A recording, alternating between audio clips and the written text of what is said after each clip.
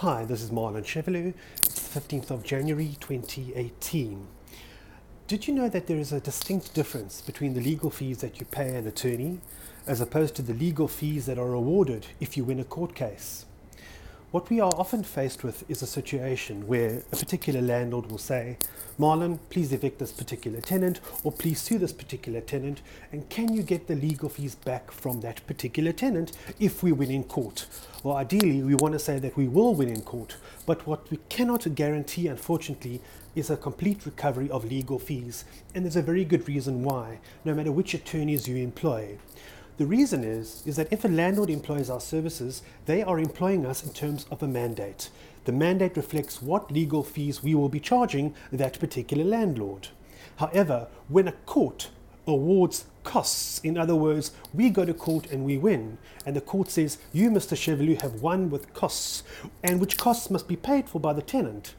Those costs are calculated in terms of a court tariff. And that court tariff, unfortunately, is substantially lower in terms of an hourly rate than what you've paid your own lawyer. So the short answer is you will almost always under recover. So when you do take the step to take legal action, you need to make sure that you've got experts on board who won't spend a lot of money doing your work, who understand the law, and who can try and get you an eviction order or on a judgment, so to speak, for suing that particular tenant as quickly and potentially as inexpensively as possible.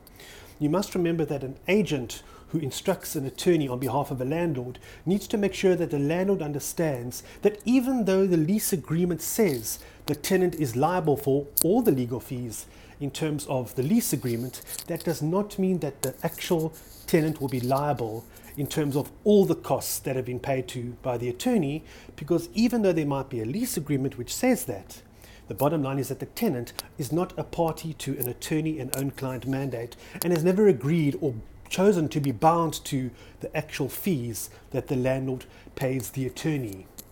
I hope this makes sense, and I hope you have a wonderful day further, and thanks always for listening to these podcasts. Ciao.